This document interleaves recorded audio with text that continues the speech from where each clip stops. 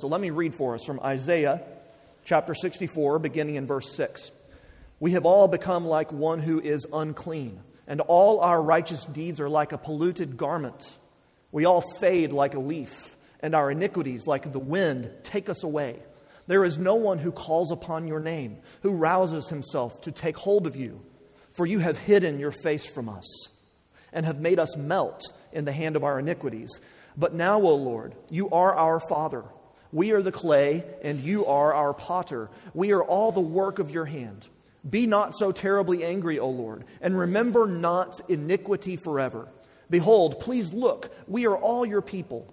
Your holy cities have become a wilderness. Zion has become a wilderness. Jerusalem, a desolation. Our holy and beautiful house, where our fathers praised you, has been burned by fire, and all our pleasant places have become ruins. Will you restrain yourself at these things, O Lord? Will you keep silent and afflict us so terribly? This is the word of the Lord. Well, as we've already said this morning, this week begins the season of Advent, and depending on your church background, you might be familiar with Advent and you might not be. One thing that I had to learn as an adult, because I didn't grow up celebrating Advent at all, is that Advent is not Christmas.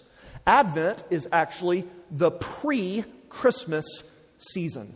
Advent is about waiting. The word Advent means coming. And so we are awaiting the coming of Jesus. It's a time where we celebrate and remember our fathers in the faith who waited for Jesus' first coming. And it's also a time where we rest and wait for God's second coming in Jesus. It's about waiting for God to show up in our lives, for God to show up in our world and do what He's promised to do.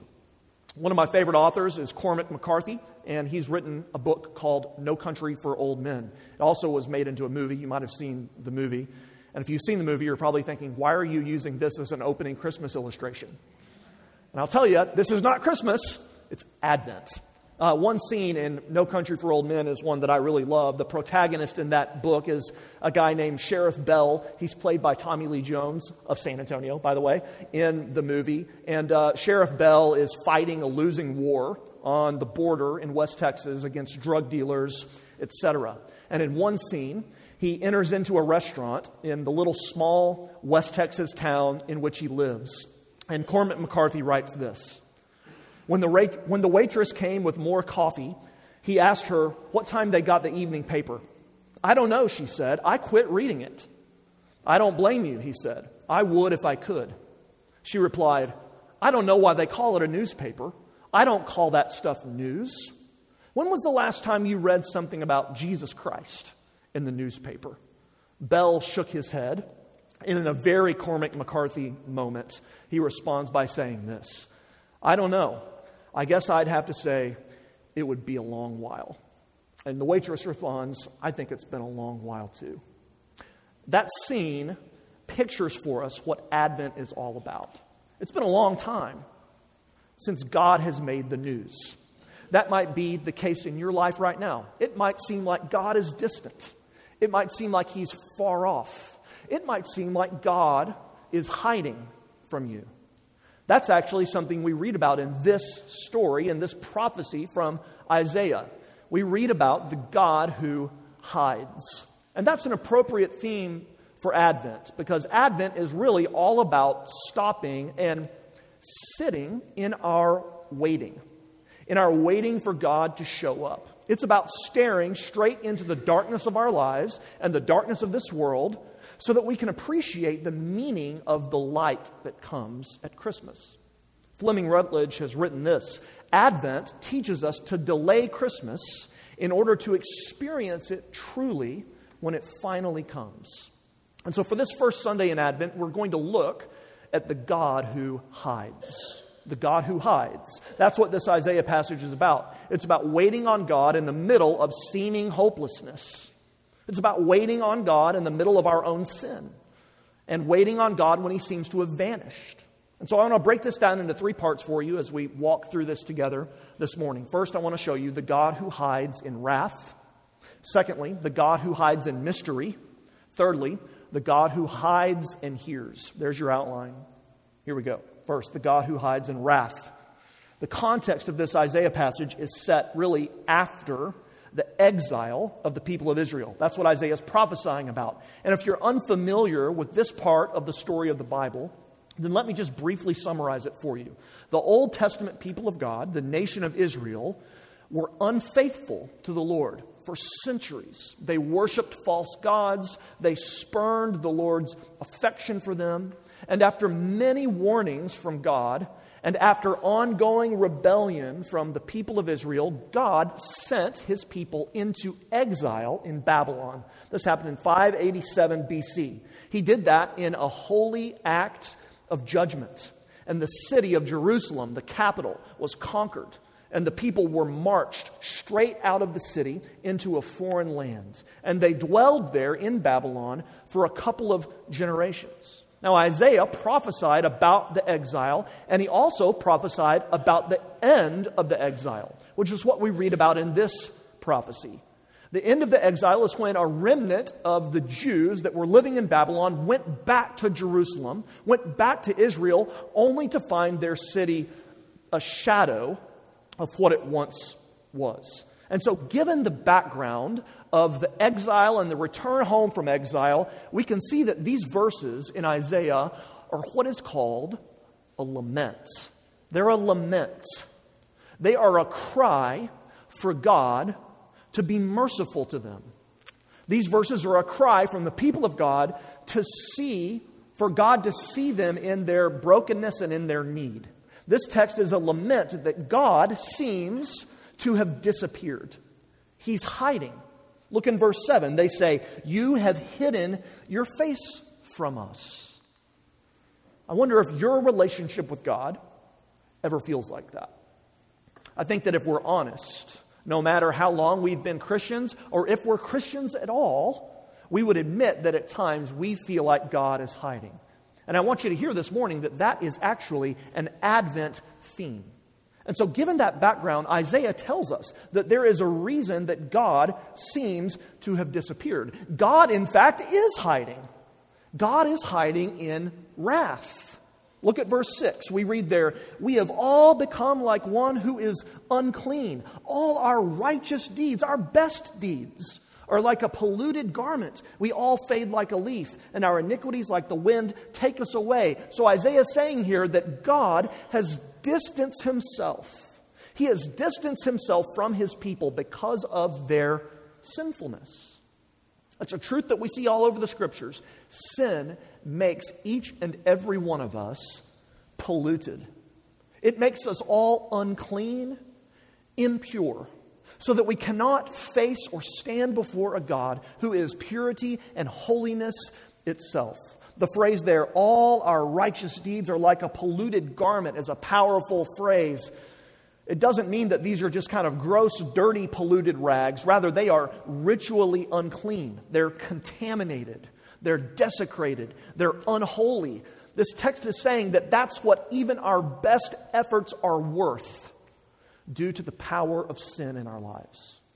So we're unclean, we read here. And then verse 7 continues, "There is no one who calls upon your name, who rouses himself to take hold of you." So the lament here is that the people of God are lackadaisical and apathetic towards the Lord. The people they're not stirred up in their affections for God. The people of Israel assumed God's presence. They were even bored by God. I wonder if you've ever experienced that. If there have been times in your life where you've assumed that God's just going to be who he always has been for you, and really it's all become kind of boring and ordinary. I remember when I was a high school student sitting in my home church with my mom. One Sunday we had a guest preacher come and preach. And he was preaching on Romans 8. Depending on your familiarity with the Bible, you might know that's one of the great chapters in all of the Bible where the Apostle Paul reaches these incredible heights in talking about God's grace. And this gentleman got up to read the scripture, and he read Romans 8 in the most morose, sad, depressed, boring way you can imagine. And I was a 16, 17-year-old boy, and I remember thinking, what he's saying doesn't seem to match what he's reading. And then I looked at my mom, who was seated just to the right of me, and she was weeping. And I asked her afterwards, Mom, what's going on? And she's like, I can't stand to hear something so beautiful read as if it's so boring. Has that ever happened in your life? That's part of the lament here. The Israelites are saying, God, we've turned away from you. We've assumed you. We've forgotten the depths of your grace. And so we see that as a result of all of that, God has turned himself away from his people. God is hiding. He's hiding in wrath. He's hiding himself as an act of judgment against a people towards whom he had been incredibly gracious, but who continued to view him as nothing but an inconvenience in their otherwise decent lives. What do we learn here? Well, there's a lot we can learn, but the thing that struck me and that I hope strikes you is that even the best of us are distorted and unclean. Even our righteous deeds, we read here, are polluted. We learn in this text and all through the Scriptures that all pretensions at human progress really are a sham and an illusion.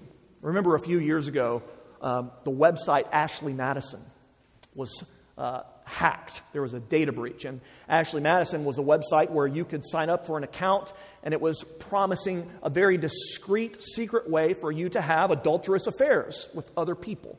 And hackers hacked the website and released everyone who had an account with Ashley Madison in 2015. And the news stories at the time talked about some very, very prominent men and women who had accounts and whose lives in turn were destroyed. Some very, very prominent religious figures and pastors and spiritual leaders were on the list as well. It was yet another example that shows us that just beneath the surface that we work so hard to maintain is a deep, deep level of uncleanliness, pollution, and mess.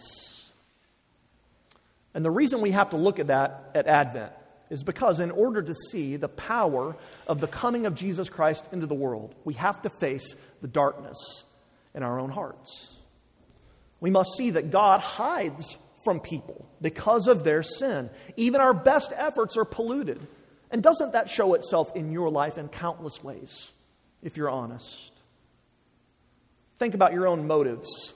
Think about your own inner world, even in the successes and victories that you enjoy in life. Have you ever experienced significant professional success due to your own hard work? Things are going great for you at work, but you still jealously feel like you didn't get enough credit.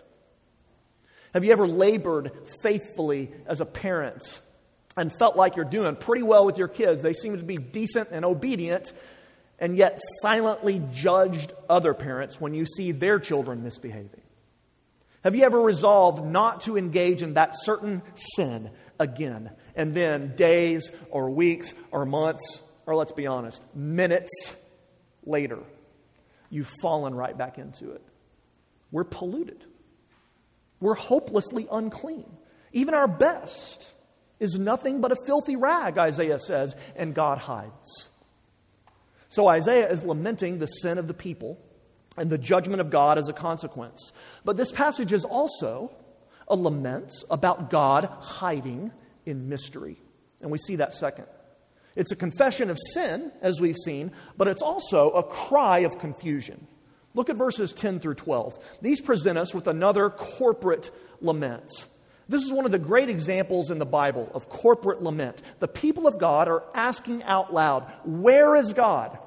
Look at those verses again, starting there in 9b, the end of 9. Behold, please look, we are all your people. Your holy cities have become a wilderness, Jerusalem a desolation. Our holy and beautiful house where our fathers praised you, it's been burned by fire. All our pleasant places have become ruins. And then here's the key. Will you restrain yourself at these things, O Lord? Will you keep silent and afflict us so terribly?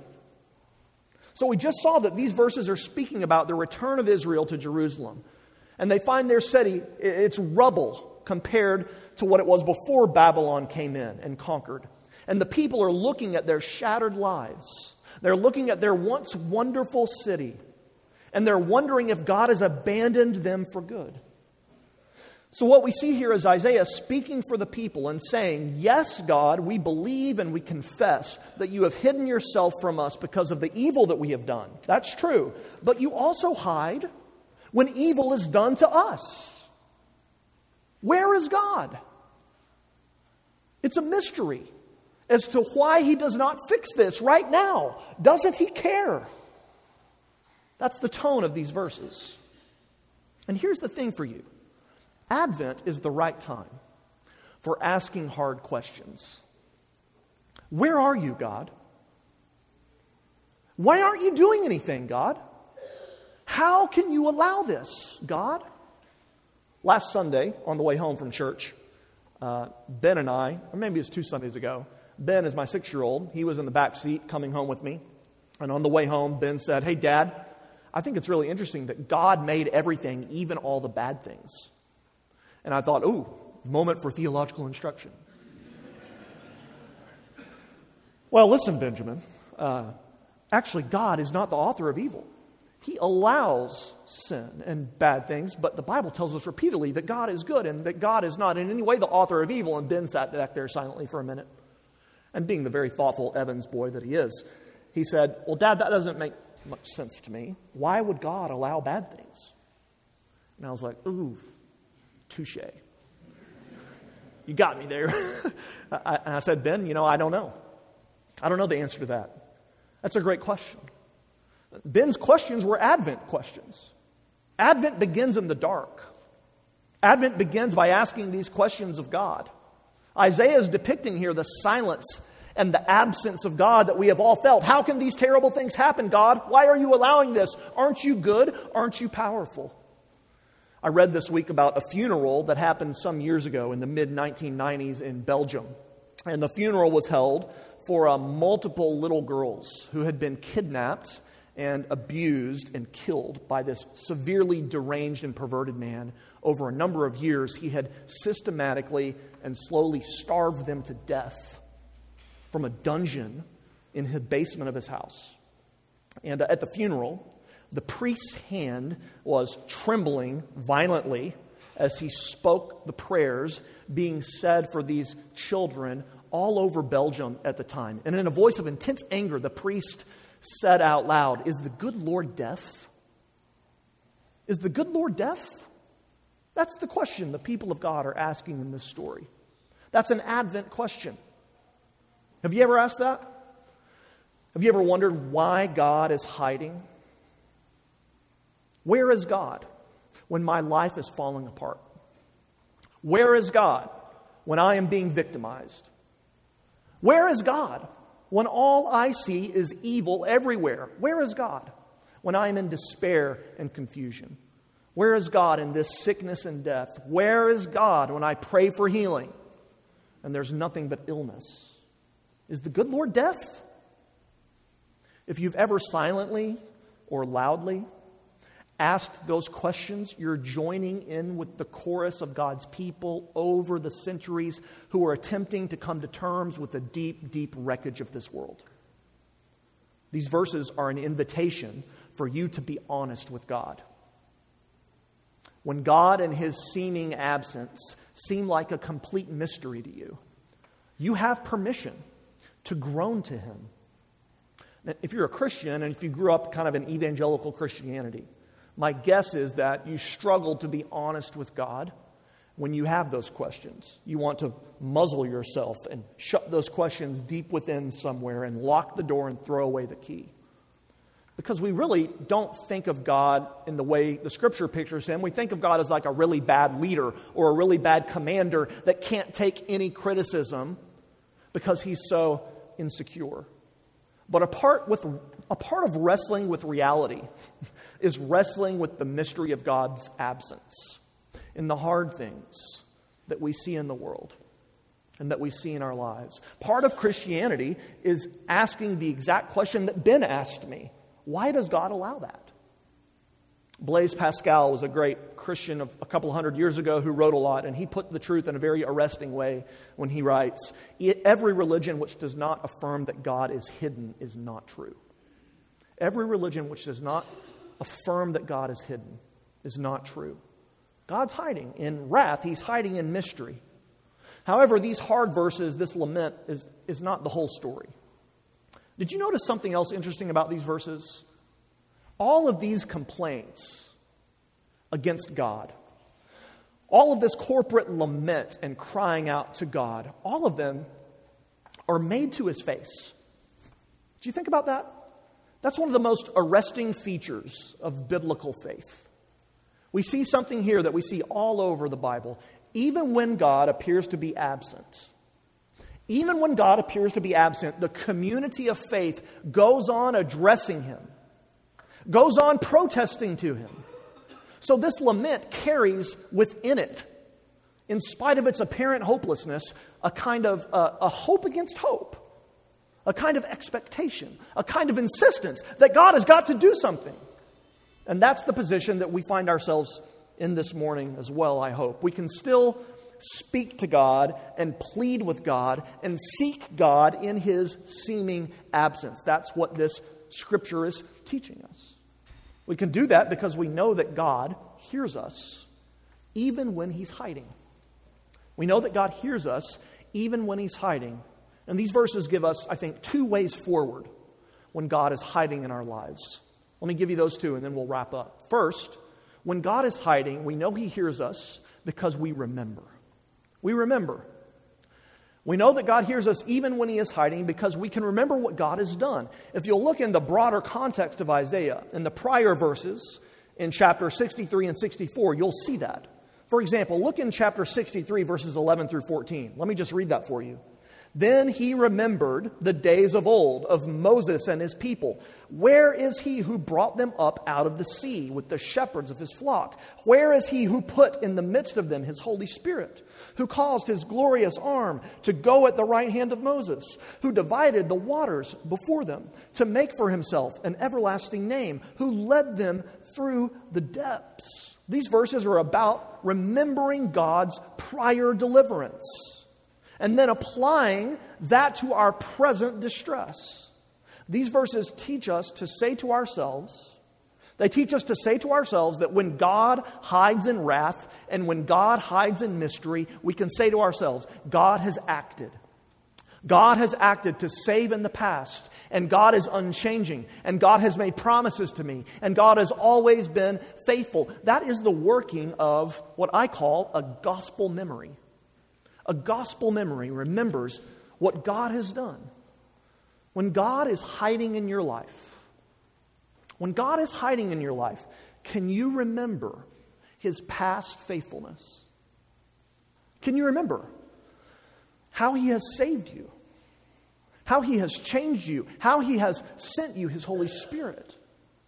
And further, can you remember what God has done for his people throughout the ages? That's one of the great treasures of the Scriptures, which we have copies of in our own languages in our day. We can read the Bible and look and see what God has always done for his people. He gave barren Sarah and Abraham a son when they were well past the age of childbearing. He gave Jacob back his son Joseph when he thought Joseph was lost to him forever. He rescued Israel out of slavery after 400 years in Egypt. And he brought the people into a land of their own when they were greatly outnumbered and outmatched. He forgave David for his own failures and ensured him that his children would always be on the throne. And above all, think about this. He brought back Jesus from the dead after 3 days. Can you imagine a time when God seemed more absent than those intervening hours between the death and the resurrection? Imagine Peter, who had denied Christ 3 times with vows to have never known the man, who was hiding in fear and in shame after his master had been murdered. Imagine how Peter felt about the promises of God in that moment. God had left the building, but then Christ came back. His dead heart began to beat. Blood began to run through his veins. And Christ forgave Peter. Christ commissioned Peter. The point is that God is always faithful, even when he appears to be gone. In the middle of God's hiding, we remember by faith. And we know that he still hears us. We remember. Secondly, when God hides, we hope. In these verses, we see hope in the midst of hurt. We didn't read this, but look at verse 1 of chapter 64. Oh, that you would rend the heavens and come down, that the mountains might quake at your presence. And then skip to verse 4. From of old, no one has heard or perceived by the ear. No eye has seen a God besides you. Listen, who acts for those who wait for him. God, the real God, acts for those who wait for him. The season of Advent is an exercise in waiting. And because that's true, it's an exercise in hope. That is what you are being called into this morning. You're being called into remembrance and into hope. And the good news is that, as the Apostle Paul puts it in the New Testament, hope does not disappoint. Hope does not disappoint. And it doesn't disappoint because God has come once and will come again. God has come in the person of Jesus Christ to bear all the weight of our own evil and to bear all the weight of the evil we see in this world and can't explain. And from Jesus Christ, God hid himself. When Jesus cried out to God on the cross, he received no answer. It was radio silence. God abandoned Jesus at the cross. But then he raised him from the dead. And that's the final proof positive, that even when God seems absent, he will never abandon us or forsake us, because he abandoned Jesus for you, but then raised Jesus up to life, and you with him if you're connected to Christ by faith. When we remember and when we hope, we see that even in God's hiding, he hears. The cross assures us of that. Anne Lamott has written that hope is a revolutionary patience.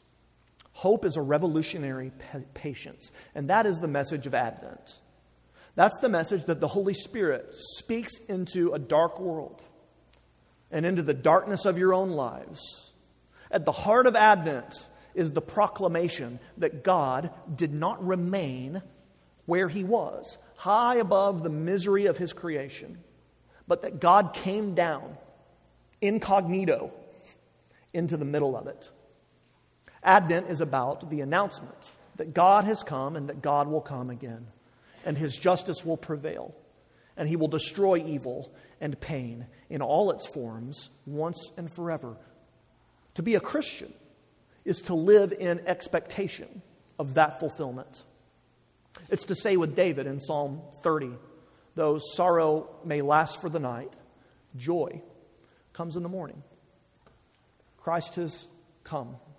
Christ has died. Christ has risen. Christ will come again. Remember and hope. Let's pray.